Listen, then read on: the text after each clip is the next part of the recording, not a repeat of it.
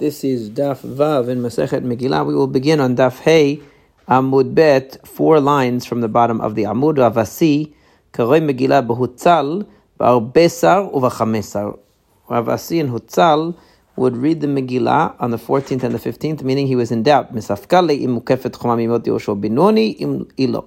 He wasn't sure whether it was a city that was surrounded by a wall in the times of Yoshua bin Nun or not, and therefore to cover both possibilities, he read the Megillah there both on the 14th and the 15th. Avadar. And Ikadamre, some say, Amravasi, Hai Hotzal de Bet Binyamin, Mukevet Chomamiot Yoshua bin Nun. That some say that no, not that Ravasi was in doubt, but actually that he said specifically that Hotzal of the house of Binyamin was in fact a city that was walled from the times of Yoshua bin Nun, and definitely then would read on the 15th and not the 14th. So it's a difference of opinion about what actually he said and did. Rabbi Yochanan, ki havena Talia, when I was a young child, Rabbi Yochanan said, Amina milta d'sha'ilna l'sabaya, I said something that I asked the elders, v'ishtakach kavati, and it turned out to be like what I said.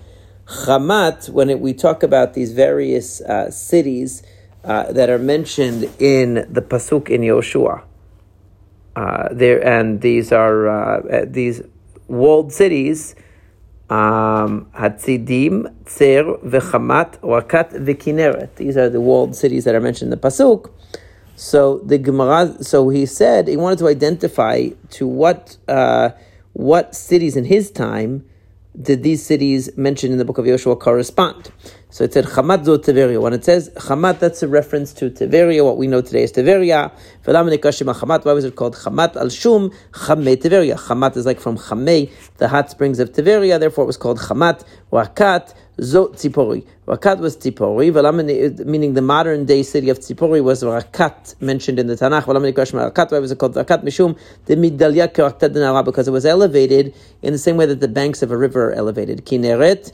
What is Kineret? Zog Ginosar. That was what was called in the times of the Gemara, Ginosar. Kineret, the Matike Pereke Kala de Kineret, because Kineret is from the word Kinor, a harp, and the fruits of Ginosar were as sweet as the sound of a harp, and therefore it was called Kineret. Amar Rava said, how could it be that according to this, Rakat is not Tiberia? According to what Rabbi Yochanan is saying, Rakat is not Tiberia, Chamat is Tiberia, and Rakat is Tzipori. But how could that be?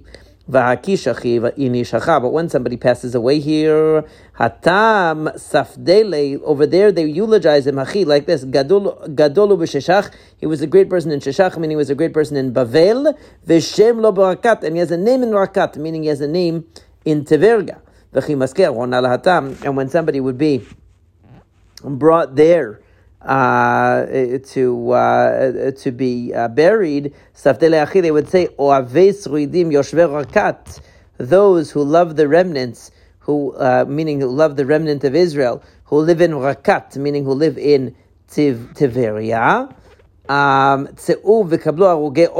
go and receive those who died in the Omek, meaning in the valley, which is a reference to Bavel. So in other words, when somebody died in Bavel, the people in Tiveria referred to their own location as Rakat, and so that's and in Bavel also they referred to the area of Tiveria as Rakat. So apparently that shows you, in other words, that was the term Rakat was always used to refer to Tiveria, because Tiveria obviously has a large cemetery and a lot of Chachamim were buried there, and so therefore both when they would describe who died and when they would receive the coffin, they would call the area of Tiveria Rakat. So that shows you that Rakat is Tiveria.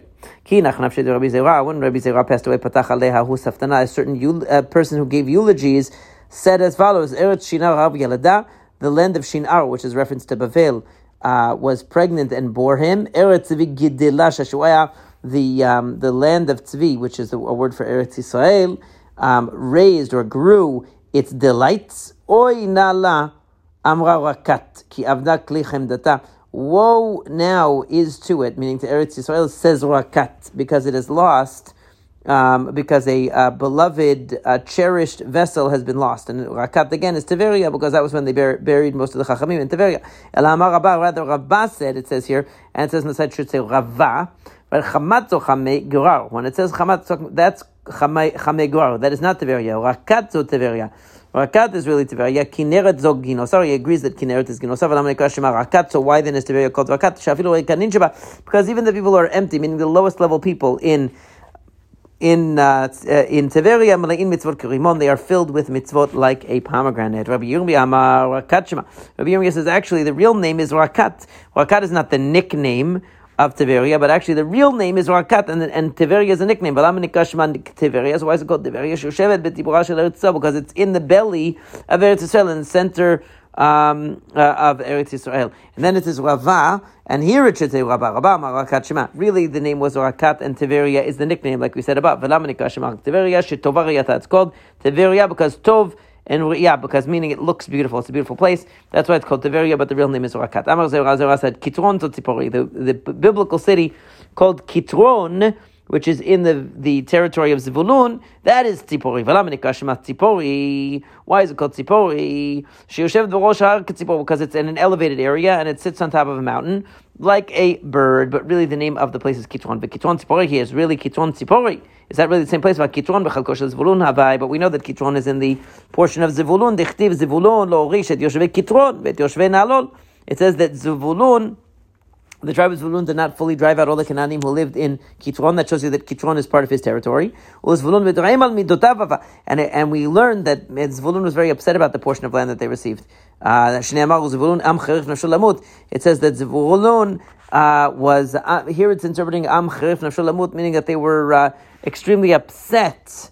What's the reason? Because the pasuk in Shirat Vorah reads that that they were very upset, that the people of Zvulun Am Cherif Nafshul Lamut, literally what it means is that they put themselves in harm's way because they went to this war and they fought in the times of Dvorah. But it's saying that they were very upset. And Naphtali has elevated fields. So the drasha is saying that the reason why Zvulun was very upset was because Naphtali has beautiful fields. Zvulun said before Hashem, Master of the world, you gave my brothers fields and vineyards, and you only gave me mountains and hills. So you didn't give me a place to plant. You gave them nice land. You gave me oceans and rivers. Hashem said to Zvulun, because of the chilazon, because of the special fish or aquatic creature from which the techelet is produced for tzitzit, and other things that need to be dyed with the blood of the chilazon, you're going to be very wealthy because of having those bodies of water, because that's where the chilazon lives. Because it says nations they will call to the mountain. This is the bracha of Moshe Rabbeinu to Zevulun. It says Usfunet Monechol, treasures that are hidden treasures in the sand. So Tanei Rav Yosef, and it says on the side that it should say Vid Tanei Rav Yosef, Sifune Zechilazon. What is Sifune when it talks about the kinds of hidden treasures? That's a chilazon. That's talking about the aquatic creature from which the techelet dye is extracted. Tmunei, when it talks about the hidden zotarit, this is another kind of a fish that apparently Zvulun would sell and make a lot of money. Chol, and when it says chol in the pasuk, that's talking about the kind of sand from which they would make the white glass that was very expensive. So meaning that Zvulun had plenty of resources. They weren't exactly the resources that Naphtali had, but he had plenty of resources to be a wealthy and successful tribe. So Zvulun still said, who's going to tell me? Meaning, since my natural resources can be accessed by anybody, how am I going to be able to capitalize on it? Anybody could just go into the water and take a chilazon. How am I going to be able to benefit if I can't control the market? People are going to come take my stuff. Hashem said to him, that's why in the bracha of Moshe Rabbeinu, it says there they will offer offerings of righteousness. Simanze Yelecha. There's a sign that will be for you. Anybody who steals from Zevulun, he's not going to be able to be successful in his business, and he won't be able to bring korbanot of tzedek, just korbanot. So the main point was we got on a tangent talking about Zevulun wanting his territory, not being happy with his territory, and so on. But we got onto it because it said that Kitron was Tzipori, and if Kitron is really Tzipori, well, Tzipori, why would Zvulun be upset about having Tzipori? If Kitron really belongs to Zvulun, that's a good thing. V'ha'avia tzipori milta da'adi fatuva. It's a very, very good place. So what's the problem? If Kitron is tzipori, he shouldn't be complaining. And we know that Kitron belonged to Zvulun, so how could he complain? Maybe you'll say that Kitron slash tzipori is not flowing with milk and honey. Reish Lakish said, I saw myself, I saw the flowing of milk and honey of tzipori.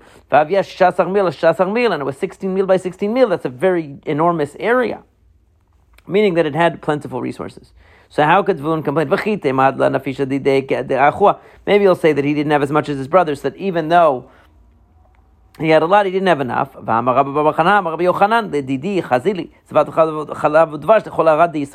I saw myself, said Rabbi Chanan, the neighbor of Yochanan, the flowingness of milk and honey of the entire Eretz Yisrael. And it was like from the area which is Bei Kubei is this one area to the place which is called Akradu Tul Baknei, which she says is the Makom Ma'avar Anar, to the passage of the river that's called Tubakni. Esrin v'tartin parsi orka uputia shita parsi. It said that length of it was 22 parsa and the width was 6 parsa. Now a parsa is 4 mil. So if that's the case, so that means that 22 mil is, 22 parsa is 88 mil, and it's 88 by 24. So if that's true, 16 by 16 is a huge amount. If that's the total for the entire Eretz Yisrael, then 16 by 16 that Zvulun has in Tzipori should not be something to complain about, right? So that's quite a lot. That's quite a large percentage. So in other words, the amount would fit all the way from one area to the other, a huge area of Eretz Yisrael. Even all of the honey and the milk combined together would fill an area that of which 16 by 16 is not a small percentage. So how could Zvulun complain? Still he was upset because he didn't have fields and vineyards. And there's a proof for that. Because right after it says that Zvulun was upset, it says Naphtali had the raised fields, and Shemamina, you see that it was fields that he really wanted and he was upset they didn't have. It says in the Nevuah that Ekron will be uprooted. What exactly is Ekron? Which city known in the time Tanakh is Ekron that Sefani the Navi says is going to be uprooted? This is Caesarea, the daughter of Edom, meaning part of the Edomite kingdom. That it sits between the sands. And it was a stick stuck into the Jewish people during the times of the Yevanim, meaning it was a cause of great pain to the Jews during the time of the Yevanim.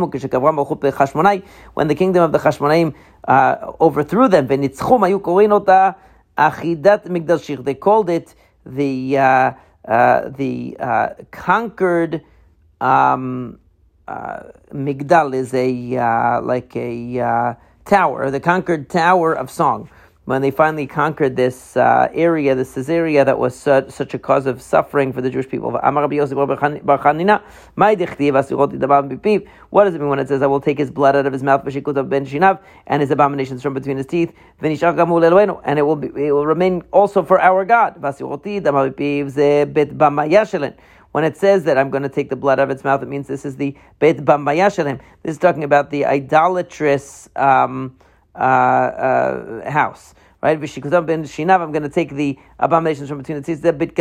This is another type of an idolatrous shrine that they had that for other kinds of worship that's going to be torn away from them. And it's also going to belong to our God. These are the future synagogues and Batei Midrash, places of study in Edom. In other words, that what was once a house for all of the idolatry and evil of Edom will one day be a house for the learning of Torah. And it will be like a tribal leader in Yehuda, ve'ekron kivusi, and Ekron will be like Kivusi. So Rashi says that, what does it mean? So Kivusi means like, it'll be like Yerushalayim. Ekron will be like Yerushalayim. A city that was once an idolatrous city will be like Yerushalayim. And it will be at Beit Talmud Yerushalayim. It will be like a house of study in Yerushalayim. So the That's the meaning that they will one day take over Edom, and even the places that were once our greatest enemies will become part of the Jewish nation. When it says ve'ekron kivusi, that Ekron is going to be like Jerusalem, that means like the theaters and the circuses of Edom, these are going to become places, venues, where the princes of Yehuda will teach Torah. And of course, many people pointed out that place like Madison Square Garden, which is mainly for the frivolous entertainment, became the place where the Siyum Hashas and all the Divrei Torah that are taught there every time that there's a huge Torah event there. So that's an example of this. Amar Yitzchak. Leshem, what is this place called Leshem in the Tanakh? When we see that Leshem was belonged to the tribe of Dan, what is Leshem in today's terms, meaning in times of the Gemara? It was called Zo Pamyas. This was Pamyas. Like we already saw, Caesarea is Ekron.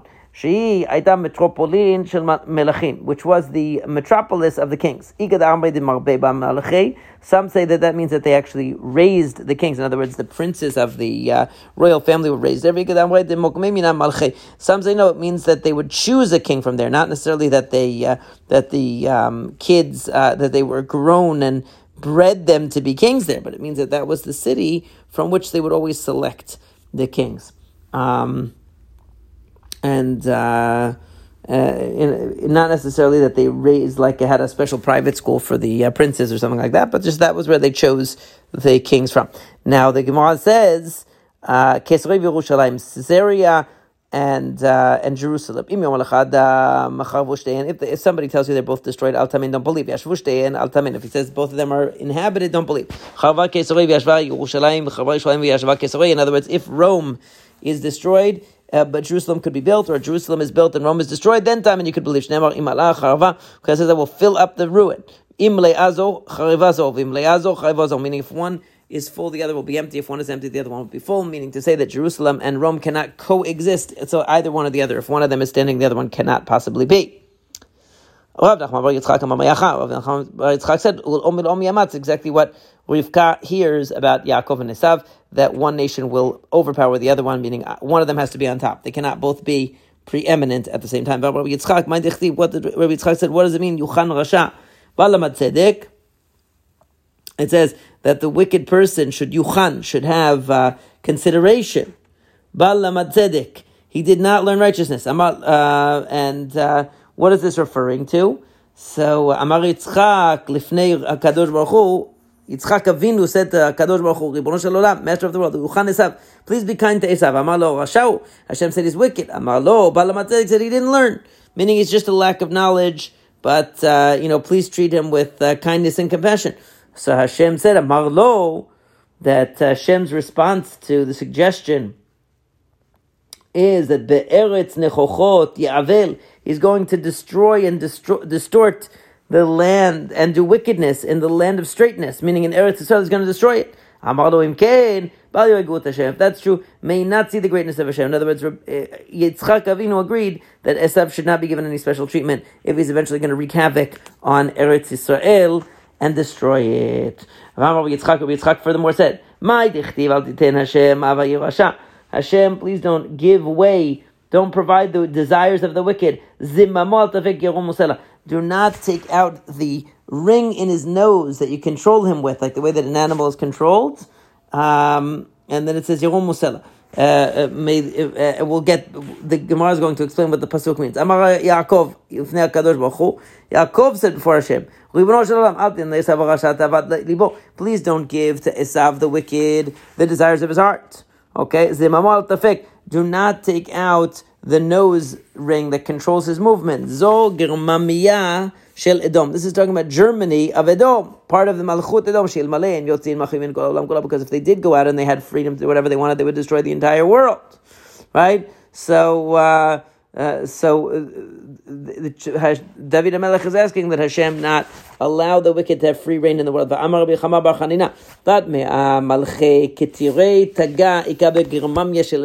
There are 300 kings with crowns sitting in Germamia of Edom.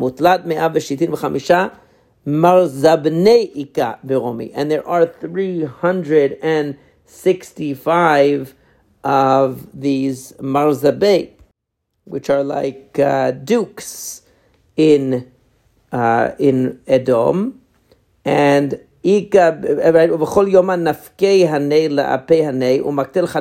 day they go to war against the 365 kings of Edom and 365 dukes of Edom and the 365 kings of Girmamia. They go to war against each other.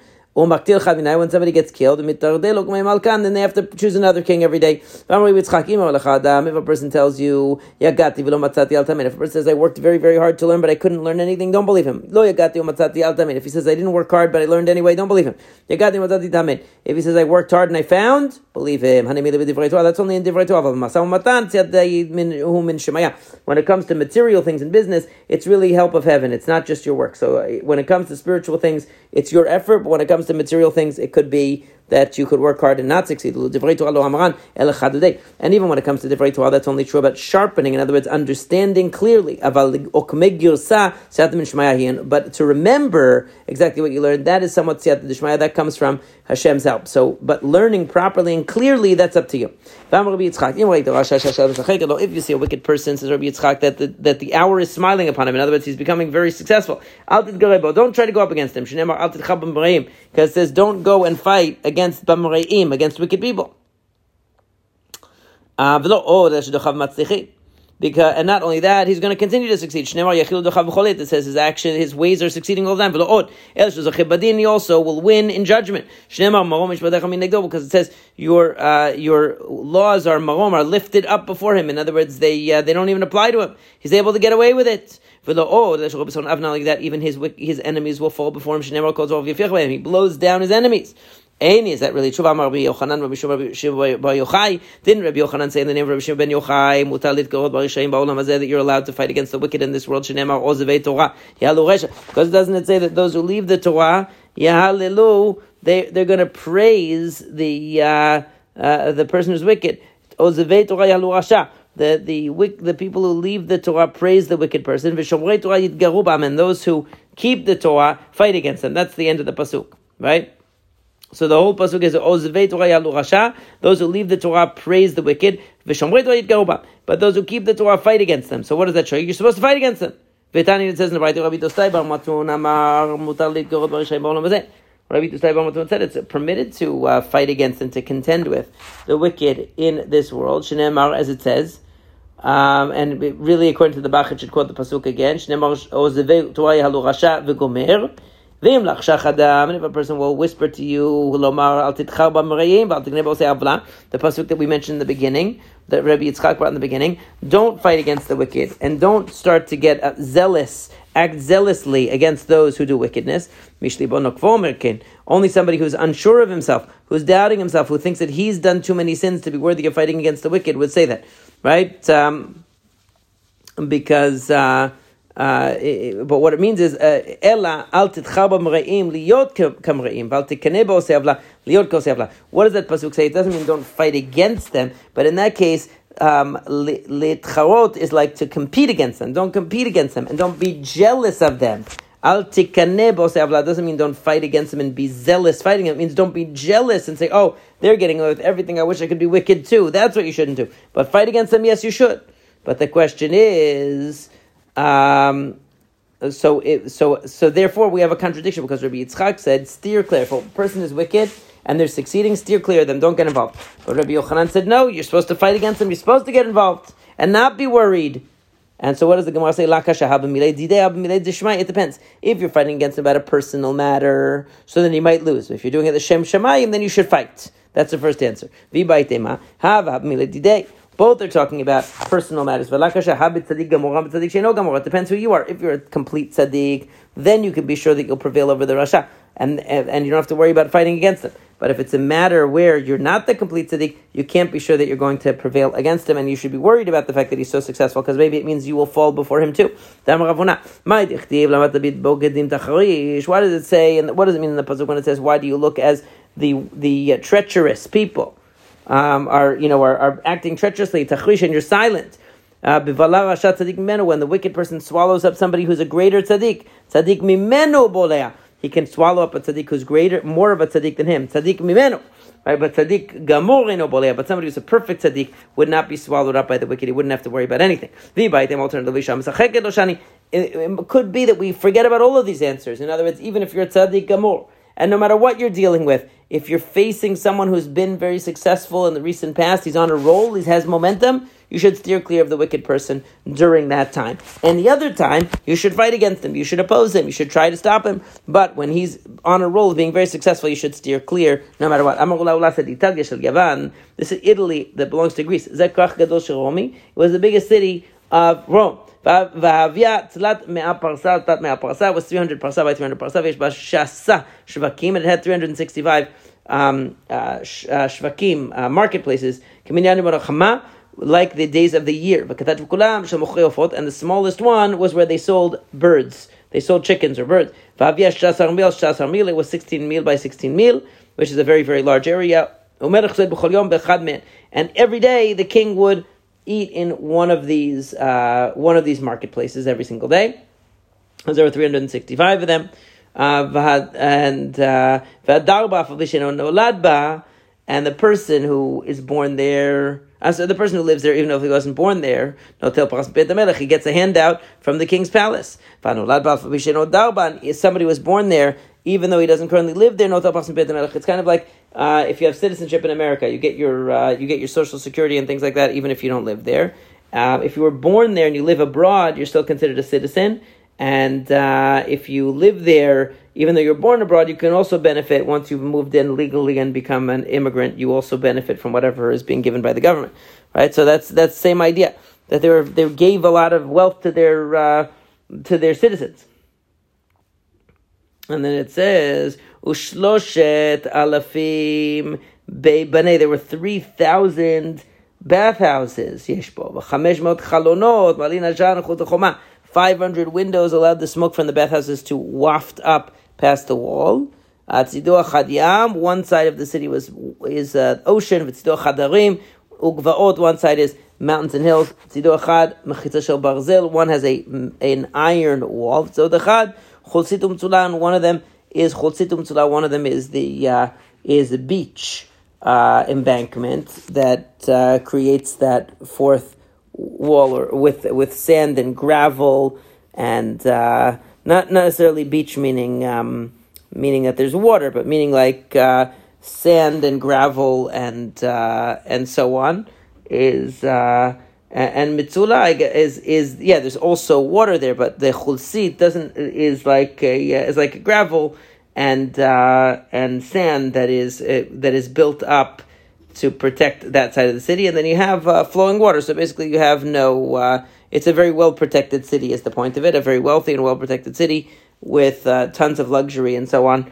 And that's the description that the Gemara gives of people who are wicked, but they are succeeding and they are expanding and they are living in the lap of luxury in this kind of situation. And of course, as the Chazal often say, if this is what the wicked are able to get in this world, imagine what the righteous deserve to receive for all of the good that they do.